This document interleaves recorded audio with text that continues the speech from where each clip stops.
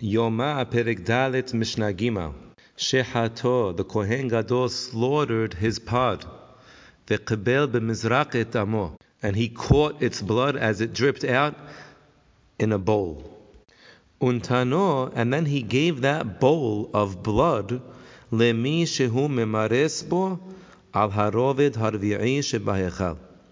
He gave the bowl of blood to a Kohen who was going to mix the blood constantly until the Kohen Gadol would be ready to sprinkle it. Because in the meantime, the Kohen Gadol has to offer the ketoret. And we don't want the blood to congeal, because then he's going to come back and sprinkle this blood. So he gave this bowl to this Kohen, and the Kohen would mix the blood so that it wouldn't congeal. Where was this Kohen standing? He was standing on the fourth row of stones.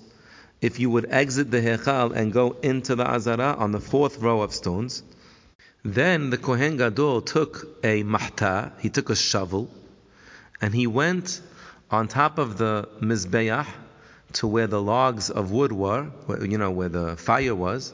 Ufina gehalim elach va'elach. He pushed away the outer coals, which were not smoldering hot. Ve'choteh. And then he scooped out the smoldering hot coals with that shovel that were in the middle, and he scooped them out into this shovel. Ve'yarad, and then he came down. Ve'hiniha al harobed harbi'i sheba'azara, and he placed this shovel with the burning hot coals on the floor by the fourth row of stones, next to this Kohen who was mixing the blood.